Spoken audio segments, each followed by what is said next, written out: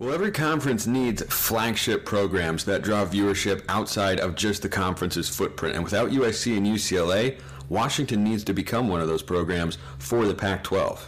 But can they? You are Locked On Pac-12, your daily podcast on the Pac-12 Conference. It's the Locked On Podcast Network, your team every day.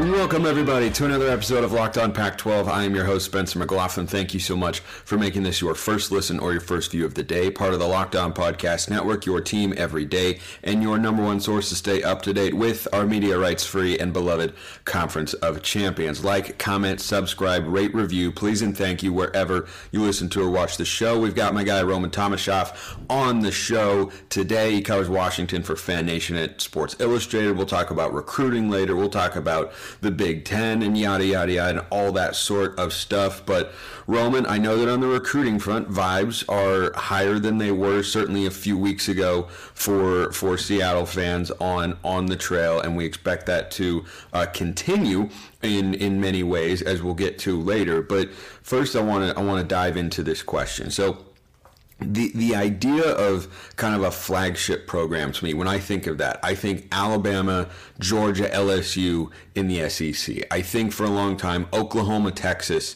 in the Big 12. I think Ohio State, Michigan in the Big 10. Florida State, kind of Miami, Clemson in the ACC. I think every conference needs to have those. And going forward, it would be in the best interests, based on the television numbers of the Pac-12, if Washington is in the mix every year with Oregon and Utah. Form kind of that trio, I think, of schools where you look at them and say, okay, every time they play, that's must-see TV, and we'll probably decide who gets to the Pac-12 championship game. Do you feel that Washington is capable, with Kalen DeBoer, of being that sort of program? You know, Spencer, I think that's a great question, because I absolutely do, because this is something that we've seen from the program before. Yeah, I know Oregon fans are going to be like, oh, they share a national championship, whatever. We're not going to go into that. But this is something that the program has done before, because under Don James in the late 80s, in the early 90s, this was one of the premier programs in the country. And sure, they've taken a lot of time off. They were starting to get there under Chris Peterson when we saw them go to 3 straight New Year's 6 games. And they really still weren't receiving the national recognition that it felt like they deserved. But without USC, without UCLA, yes, absolutely. I do think that Washington can, even with them in the conference, I feel like this program has the opportunity to be one of those premier programs in the conference.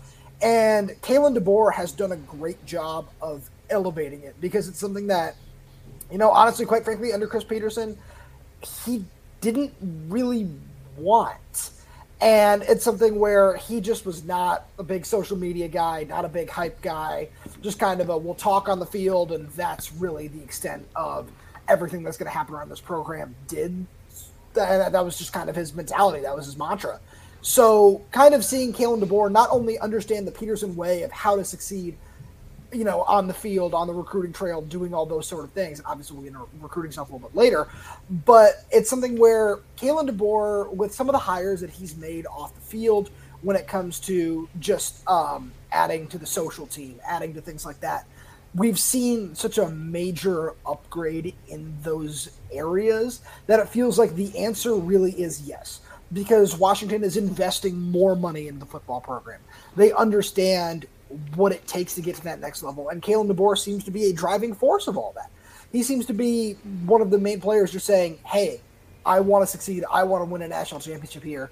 And if we're not doing X, Y, and Z, it's not going to happen. So that's something where I expect that to continue to just kind of rise. And if 2023 kind of goes the way that most media outlets kind of expect it to, I'm one of them where I do think that it could be a major year for this team. Then yeah, no, absolutely. This could be one of the premier programs in the Pac-12. It feels sustainable at the moment. I do think, Roman, for anyone who would ask a question about whether or not they can, you know, do it and not really have any kind of bumps in the road in a major way over a 10-year stretch. It's not that big brands in conferences don't have down seasons, right? Oklahoma just went 6-7. They were still playing in the Big 12 at that time. LSU had, I believe, a 6-7 or 6-6 season with Ed Orgeron. Yeah, that wasn't good enough, and they got him out of there. Even in the Pac-12, USC went 4-8. Oregon had a 4-8 season in 2016. It's not that UW 4-8. Right? Yeah, UW, and that's kind of what I wanted to get into here. Is like Washington, with the capability they have as a program, they're one of just 2 Pac-12 schools, remember, to ever make the college football playoff. So when you ask anyone wondering out there, like, well, why do you pick Oregon? Why don't you pick Utah? Why don't you pick that? And by the way, I think Utah is definitely one of the teams in the mix, and we know that Utah is sustainable with their head coach as long as Kyle Whittingham is there. But I think year 2 is going to be kind of a test of that for Kalen DeBoer of, hey, you have to show this was not just a flash in the pan. You have to keep this thing rolling along, because we've seen when Washington doesn't have the right coach, and I mean, anybody with the wrong coach can, have a pullback, but Washington is not immune to that, right? Like Jimmy Lake had a 4-8 season. It was all bad. Now they go out and they seemingly make the right hire there, but what are sort of the indicators for you going into year 2 that would make you feel, yeah, this is sustainable and they can be one of the top 3 football brands going forward in the league? Because by the television numbers over the last several years, the biggest TV draws remaining in the conference are Oregon, and then Washington and Utah have been very, very similar. I think the edge, in 2022, they were basically identical, but over the last several years, I think you'd put Washington ahead just a little bit because the media market's a bit more lucrative in Seattle than Salt Lake City. But what are kind of those indicators that you'll be looking for, Roman, as to, okay, yeah, this feels like it's going to be an average of 9.5 wins over the course of a 5-year stretch, which is really what the Pac-12 needs, because you need big-time teams and brands to establish themselves and play in big-time games. Right. So, the first thing that I look for is something that I believe Kalen DeBoer has already achieved, and that is the culture that he has instilled at Washington. And it's just, you talk to anybody, whether it be, as you know, a big part of my job is covering recruits, getting on the trail, covering those kinds of dudes. And it's not just talking to them. It's talking to the players that are still on the team, looking at literally every single underclassman who could have declared coming back.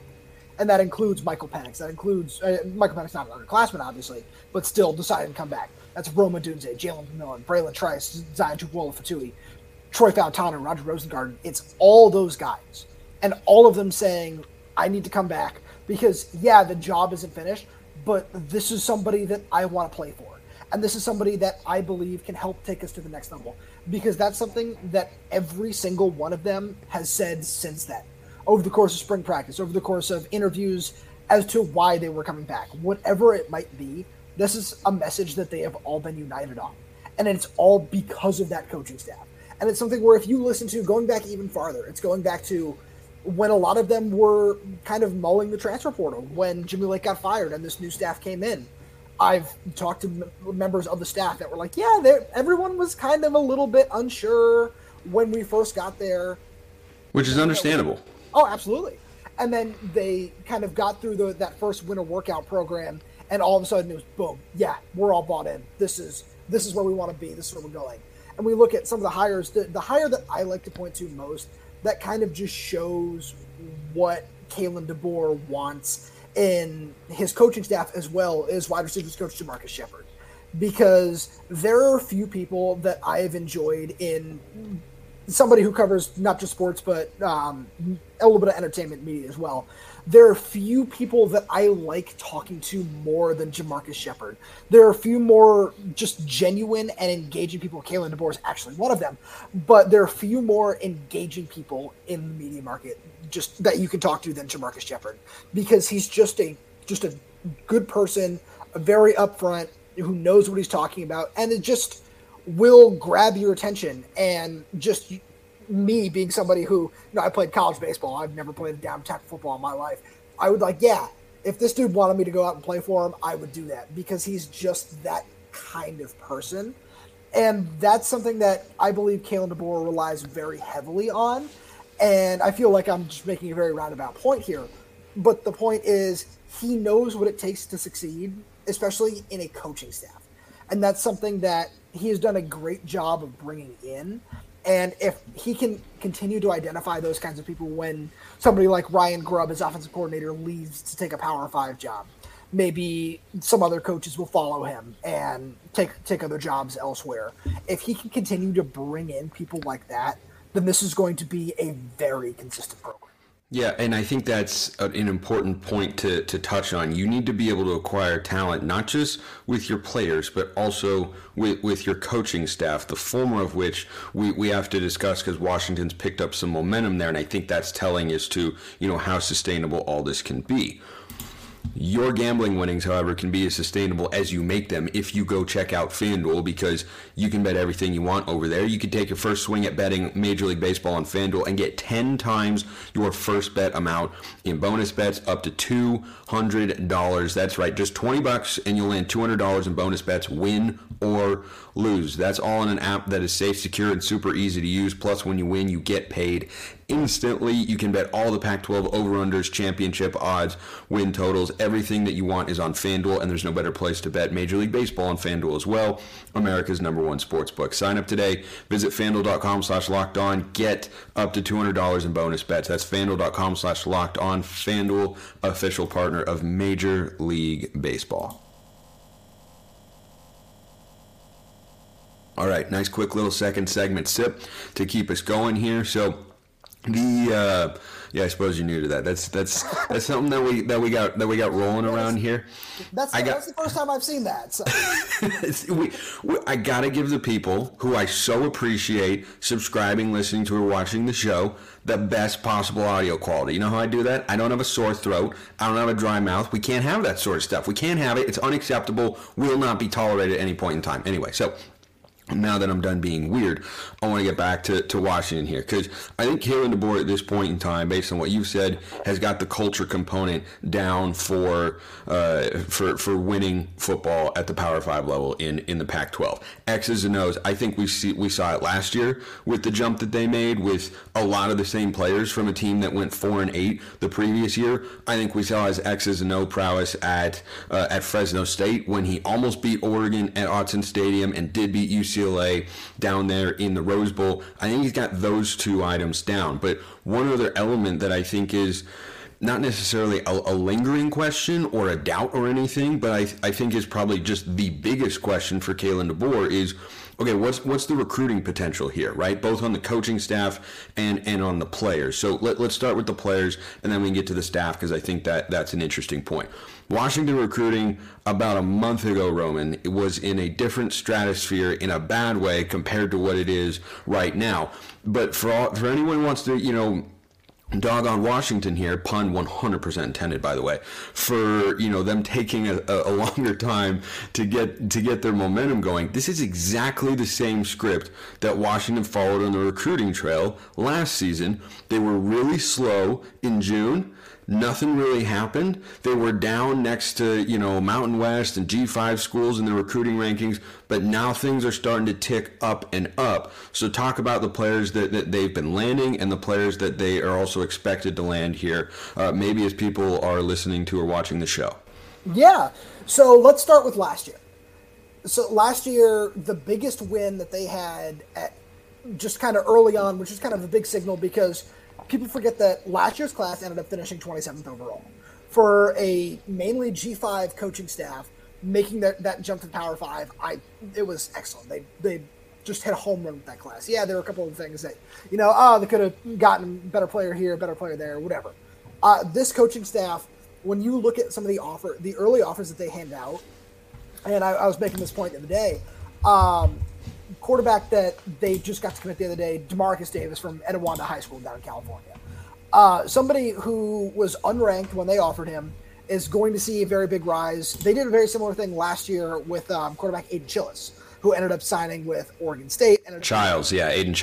Yes. I also forget I said Chili's a couple times. I apologize, Aiden. I truly did. But he ended up finishing as a top 60 player in the 247 for the class of 2020. And he looks really good, by the way. I don't know if you saw Oregon State spring game, but that's a dude. That's a dude right there. Right, yeah. And one of the first offers he got was Washington. And they have done this time and time again. My favorite player that I've seen just kind of on film so far in this class is a 3-star from San Diego named Rachumana Bulabulavu. How many times did you practice that name before coming on the show? That was seamless. 0, because I already knew it, because I can type it without looking now. That was good. Anyway, continue. So it's one of those things where, when it's somebody covering recruiting, you kind of have to play to the people a little bit, where you look at, like, oh, they offered this 5-star kid. They offered this 4-star player. Like somebody who is making a decision very soon, who went to the high school that I also played baseball for. Peyton Waters, a 4-star athlete. I think he'll play safety, is making a decision today. Sounds like it might be Washington, but we'll see. It's Friday, so you guys will know the outcome of that by the time this is listened to. You watch guys like that first, and then it's like, oh, they offered this this unrated by the composite 3-star kid from San Diego, Rachumana Bulabulavu. You turn on his film, and you're like, wait, what did I just watch? There are a few players I've ever watched on film that are more explosive than that kid. Rugby background, plays in a really small high school, which kind of, all contributes to the unranked. He had, his other official visits that he took were to Oregon State and Arizona, I believe. And if Oregon State offers you to play defense, with the way that program has looked over the last couple of years, you trust that. You say, yeah, they're kind of in the Utah category for me now. Of if that school offers you to play defense, yeah, you can play defense. Which, by the way, just as a quick side note, is an amazing transformation under Jonathan Smith and their defensive coordinator, Trent Bray. Because 2 years ago, Oregon State couldn't stop a nosebleed, and then a season ago they had one of maybe the best defense in the Pac-12 up there with Utah. And I agree with you fully that they are built in the same mold as a program as Utah, and they are now kind of a defensively led team, and offense is a complementary, though capable piece. And that is a sign of just tremendous growth there for the Beavs over the last several seasons. Shifting an identity like that is really good. Jake Dickert at Washington State, by the way, has done the same sort of thing. Absolutely, yeah. That was an air raid under Mike Leach to Rolovich, the run and shoot, to now they're a defensively led team, and that's a credit to the head coach. Oh, absolutely, and big respect to both those staff. They're doing awesome things, and you kind of turn on the film of that guy. You turn on the film of Justice Williams at Oaks Christian, also just criminal that dude was unranked. 6'4", 205 receiver from Oaks Christian. And just, you turn on the film and you're like, whoa, this dude looks like Roma Dunze. Getting those players and then combining them with Paki Finau, who I think is an awesome interior offensive lineman from California as well, who's rated somewhere in the 220s overall in the country, I believe. And then somebody else who will be deciding by the end of the week, Dominic Kirks, a 4-star from Ohio. Getting in on those guys, it kind of shows that what kind of talent evaluation this staff has, because then you look at the class of 2023. You look at the late flip of Caleb Presley from Oregon to Washington, top player in the state up here. Really, really talented kid. Combining that with Curly Reed, a 4-star from Louisiana. How often do you see Washington pull a 4-star from Louisiana? Not often. Never. Not often. There were only, Washington hasn't even done it very often, but Oregon is frankly one of the. I think Stanford has this more than people might realize. But in terms of having a national reach and ability to go into other states all over the country and pull a blue chip prospect out, that is no small thing. You do not see a lot of Pac-12 programs doing that. Oregon can. Stanford is capable of doing that. They're showing that in 2024 as well. But I completely agree with you. I think we've talked about Curly Reed on this show before, not just the player that he can be, but what it says about DeBoer and the staff and where they're at in the recruiting. And I agree with the first point you made talking about recruiting as well. When they first got on the scene, they were coming from the G5 level, pulled in a top 30 class, which is a testament to Washington's brand, but also the fact that, the staff does care about recruiting, because it's not like Washington is, just roll out of bed and get a top 10 recruiting class. Like you have some advantages there. Washington high school football scene is growing, I think, and generating a lot more blue chip recruits year in and year out, but you still have to work for it more because you're tucked away up there in the Pacific Northwest.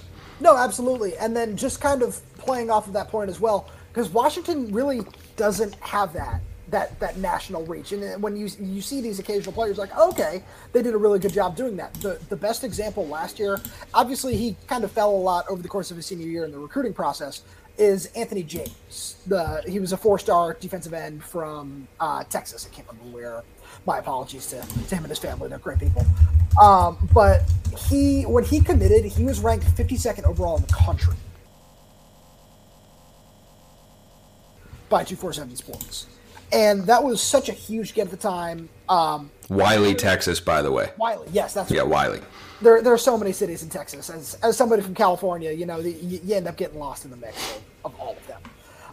But getting that was a really big win, and now we see them in the mix for some other high caliber prospects. The main one who hasn't decided, and it sounds like won't decide for a while, but the Huskies are heavily in the mix for, is I think he's the best defensive lineman in the country, Jericho Johnson down at Armijo High School in Northern California, because that dude can play. And yeah, he's going to end up taking visits to Bama and Georgia and USC most likely in the fall, but they're heavily in the mix for him. And if they're able to pull him, it's just kind of this leveling up that the staff needs to continue to do.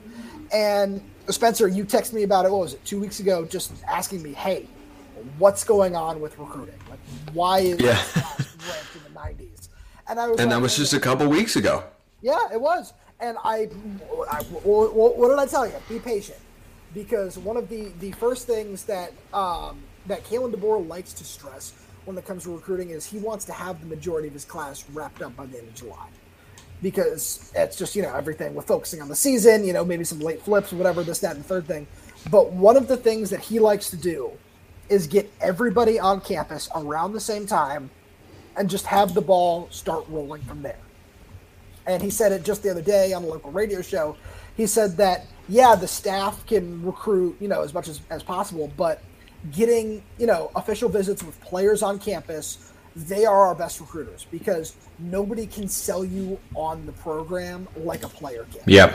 And I think that's honestly a great way to go about it, because this is something that, like I said, he told us back in April, where he said, yeah, this is our plan. We're going to end up seeing something very similar to this every year. So going forward, if you end up seeing, maybe a couple guys commit early, and then just the majority of the class bang, bang, bang, late June, early July, very similar to what just happened, that does seem like it's going to be a yearly occurrence. But if there's one thing that, even in just year two, I've learned from watching film, from just seeing what kind of talent these guys can bring in, and I've got one more example in Armon and Javon Parker, twin defensive tackles from Fordham, Michigan. Dudes didn't have any other offers, basically. It was kind of like Illinois and Michigan State as PWOs. Those are not real programs. No. Those are in some other conference that are not the Pac-12. They don't count. Not the Pac-12. Yeah. Definitely, not next on the docket that we'll get to. But those dudes came in. Javon burned his red shirt. Armon was dealing with an ACL injury, so he didn't play at all, and looks like he could end up even being better than his brother. But just kind of looking at those dudes on film, it's like, oh, wait, these guys are incredible. How did these guys kind of go unnoticed like this? And the staff can continue to do that. And if they continue doing that while also proving that they're in the mix for some high caliber recruits like the Jericho Johnsons of the world, Isendre Afua, one of the local guys here, Jason Brown, if they can continue to pull in these Parkers and these Bulabalavus and Justice Williams of the world while also starting to compete at that higher level, this program is the sky's the limit.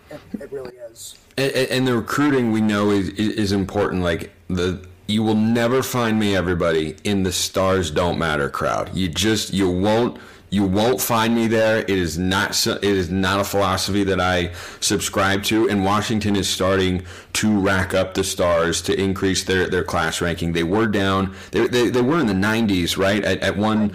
Yeah, they were 92nd in the country. They've risen all the way up to 49th with just a couple of blue chip commits. If they do end up landing a couple more as you listen to or watch this show, that should see them continue to rise. But I think, where they can go as a program and whether or not they can be a consistent powerhouse in the league is not entirely dependent on bringing in high-level recruits. But you have to remember, it's not as if the roster or the cupboards were completely bare when Kalen DeBoer and company showed up, right? Like, Michael Penix is someone they brought in. Okay, yeah, but a lot of the receivers, a lot of the defensive players, a lot of those guys were on that Washington team that went 4-8 in 2021. Not all of them. Like, there were new components there, but it's not as if talent acquisition was the biggest problem facing Washington. And I think that once you have, this class of Washington players who have had so much success to this point,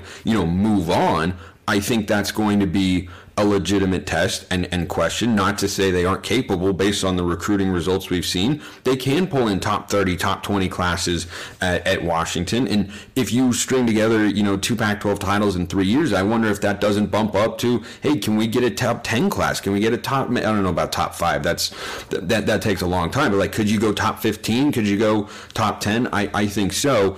And just because I mentioned it earlier, I wanted to bring up that another thing DeBoer is going to be tested on, I think we all readily admit, and Ryan Grubb admits, is you have to be able to acquire coaching talent, right? The best programs have their coordinators get poached. And if Washington becomes what the Pac-12 frankly needs them to be, which is one of your linchpin teams on the football field, who when they play Oregon or when they play Utah, everyone is saying, okay, we got to watch that game. Like, that's must-see television. That's, maybe college game day. That's nationally televised primetime slot. You have to be able to bring in quality coaches as well. And eventually, I don't think it's happened yet, but eventually, if Washington keeps winning, Kalen DeBoer will be tested on that sort of talent acquisition too. No, absolutely. And I really love that you brought up, some of the guys that were already on the roster from the 2021 season, because a lot of those guys were in Chris Peterson's final 2 recruiting classes, which were far and away his best ones yet. He finished, I believe, like 16th and 17th, respectively, in the classes of 2019 and 2020, and did a fantastic job with both those classes. People argue that's kind of part of the reason that he ended up retiring, was because it's just such a grind to recruit at that level at a consistent basis. And he did a really phenomenal job bringing in those classes, and you see the fruits of that labor now.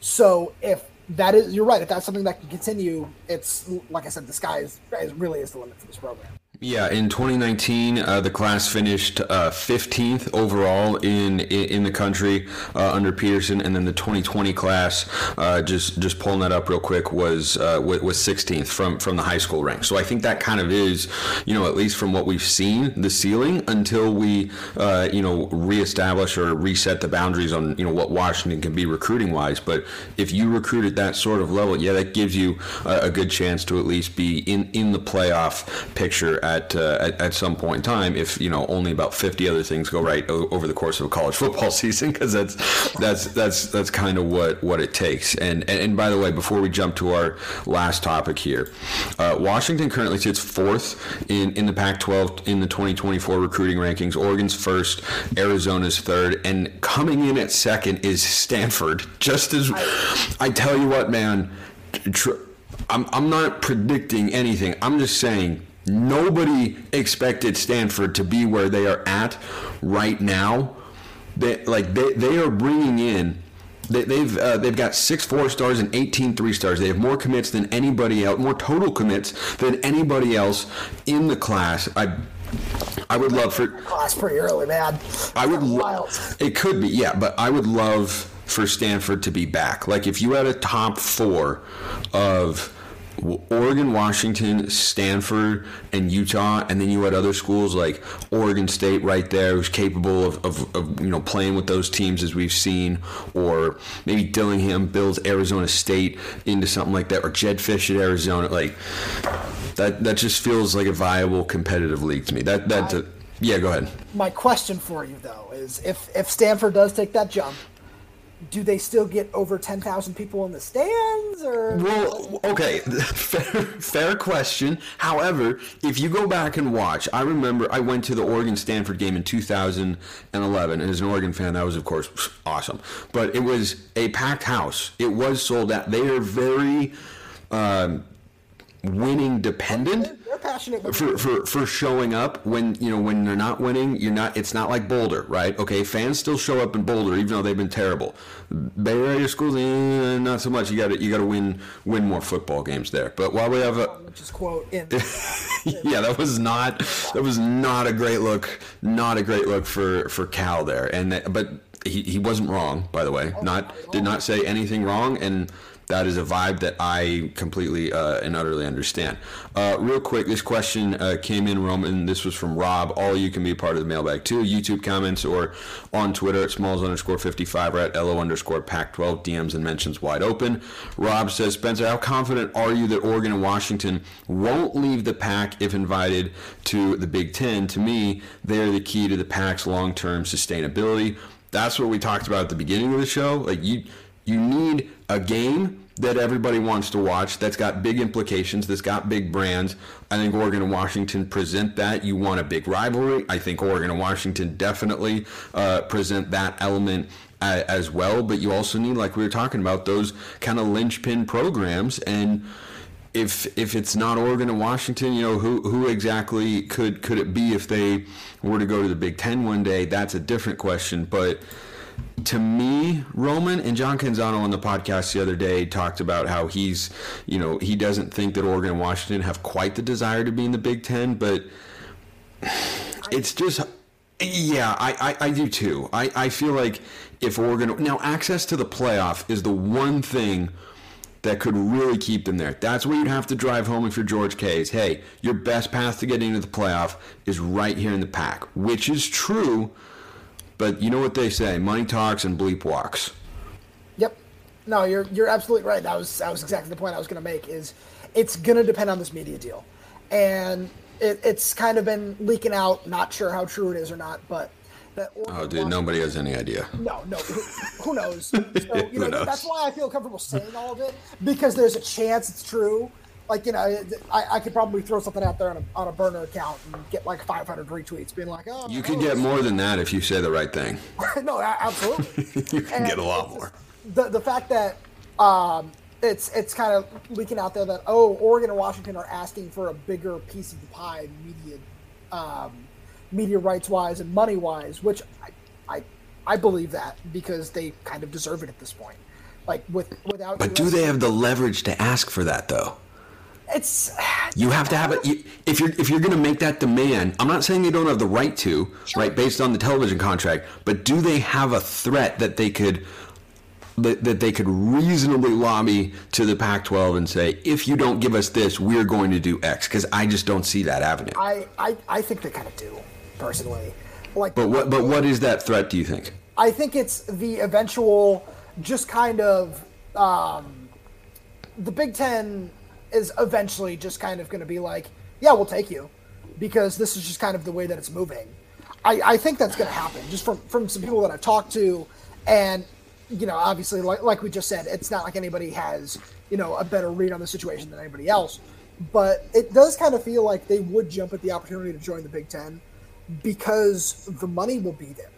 Yeah, I feel like even taking a reduced cut in the Big Ten for a couple of years might end up being better than whatever the best Pac-12 media. Oh, I mean, taking a permanent reduced cut in the Big Ten could be worth more than the Pac-12 media deal, which is right, because I don't think anyone is expecting the media rights deal to pay out, anywhere in the ballpark of like $40 to $45 million a school. But the Big Ten, if a full share is 75, a half share is, what is that, 37 and a half, rounded up, call it 40. Like, would they take that and assured relevance in a conference that, can make power moves rather than defensive ones like the Pac-12? It feels to me like that answer is yes, they would. No, absolutely. And that's kind of where my whole line of thinking comes along, is there is so much more that I feel like is given opportunity-wise. And yeah, it might end up being a tougher road to the playoff. But at the same time, we're getting a 12-team playoff. Like, yeah. There are going to be more opportunities anyways. Like, true, but the Big Ten's a tougher conference. You can rack up the losses, and you just introduce another, another series of kind of unknown or beyond your control elements there. Whereas win the Pac-12, you will get in, right? That will be a de facto auto bid. Absolutely, but at the same time, though, if you don't win the Pac-12, like let's say they decide to stay, and Washington drops that game to Oregon and drops one other one, whether it be Utah, Oregon State, whatever it is, and they miss the Pac-12 championship. Then it's they're basically done. That is where it gets tough. Is the at-large bids right competing against the other conferences for that? That'd be the calculation. Easier path to a conference championship or tougher path to or easier path to an at-large bid. Like which one do you feel better about? Like that's the question. This is something I think about from the year they did make the playoff in 2016. The fact that it was kind of like on edge, like, oh, will they beat out Penn State, who I believe they didn't make the Big Ten championship game that year. No, I don't think they did either. But there was, I remember there being a legitimate doubt. People were legitimately saying, hey, maybe Penn State deserves this bid over Washington, when UW just dominated the conference that year. The only loss was to USC. Like, that was it. And that was... Oh, never mind. I stand corrected. Penn State won the Big Ten in 2016. Did they? Because there was somebody who they beat Wisconsin. Oh, it was Ohio State that got in and didn't win. Correct? Because there was something. No, but that was this past year. Gosh, there have been too many years of the playoff. We're getting it all crisscrossed and such. But yeah, I mean, those debates will continue when you have a 12-team playoff. They're not gonna come to an end. It'll just be who gets the 12 and the 11 spots and whatnot. But Roman Tomashoff is on Twitter at rtomashoff34 if you want to check out his work. He covers Washington for Fan Nation at Sports Illustrated. Good to have you on the show as always, my man. Thanks for having me. Appreciate everyone listening. I will see you next time. That's going to be tomorrow, by the way. Saturday episode coming. See you then. Until then, have a wonderful rest of your day.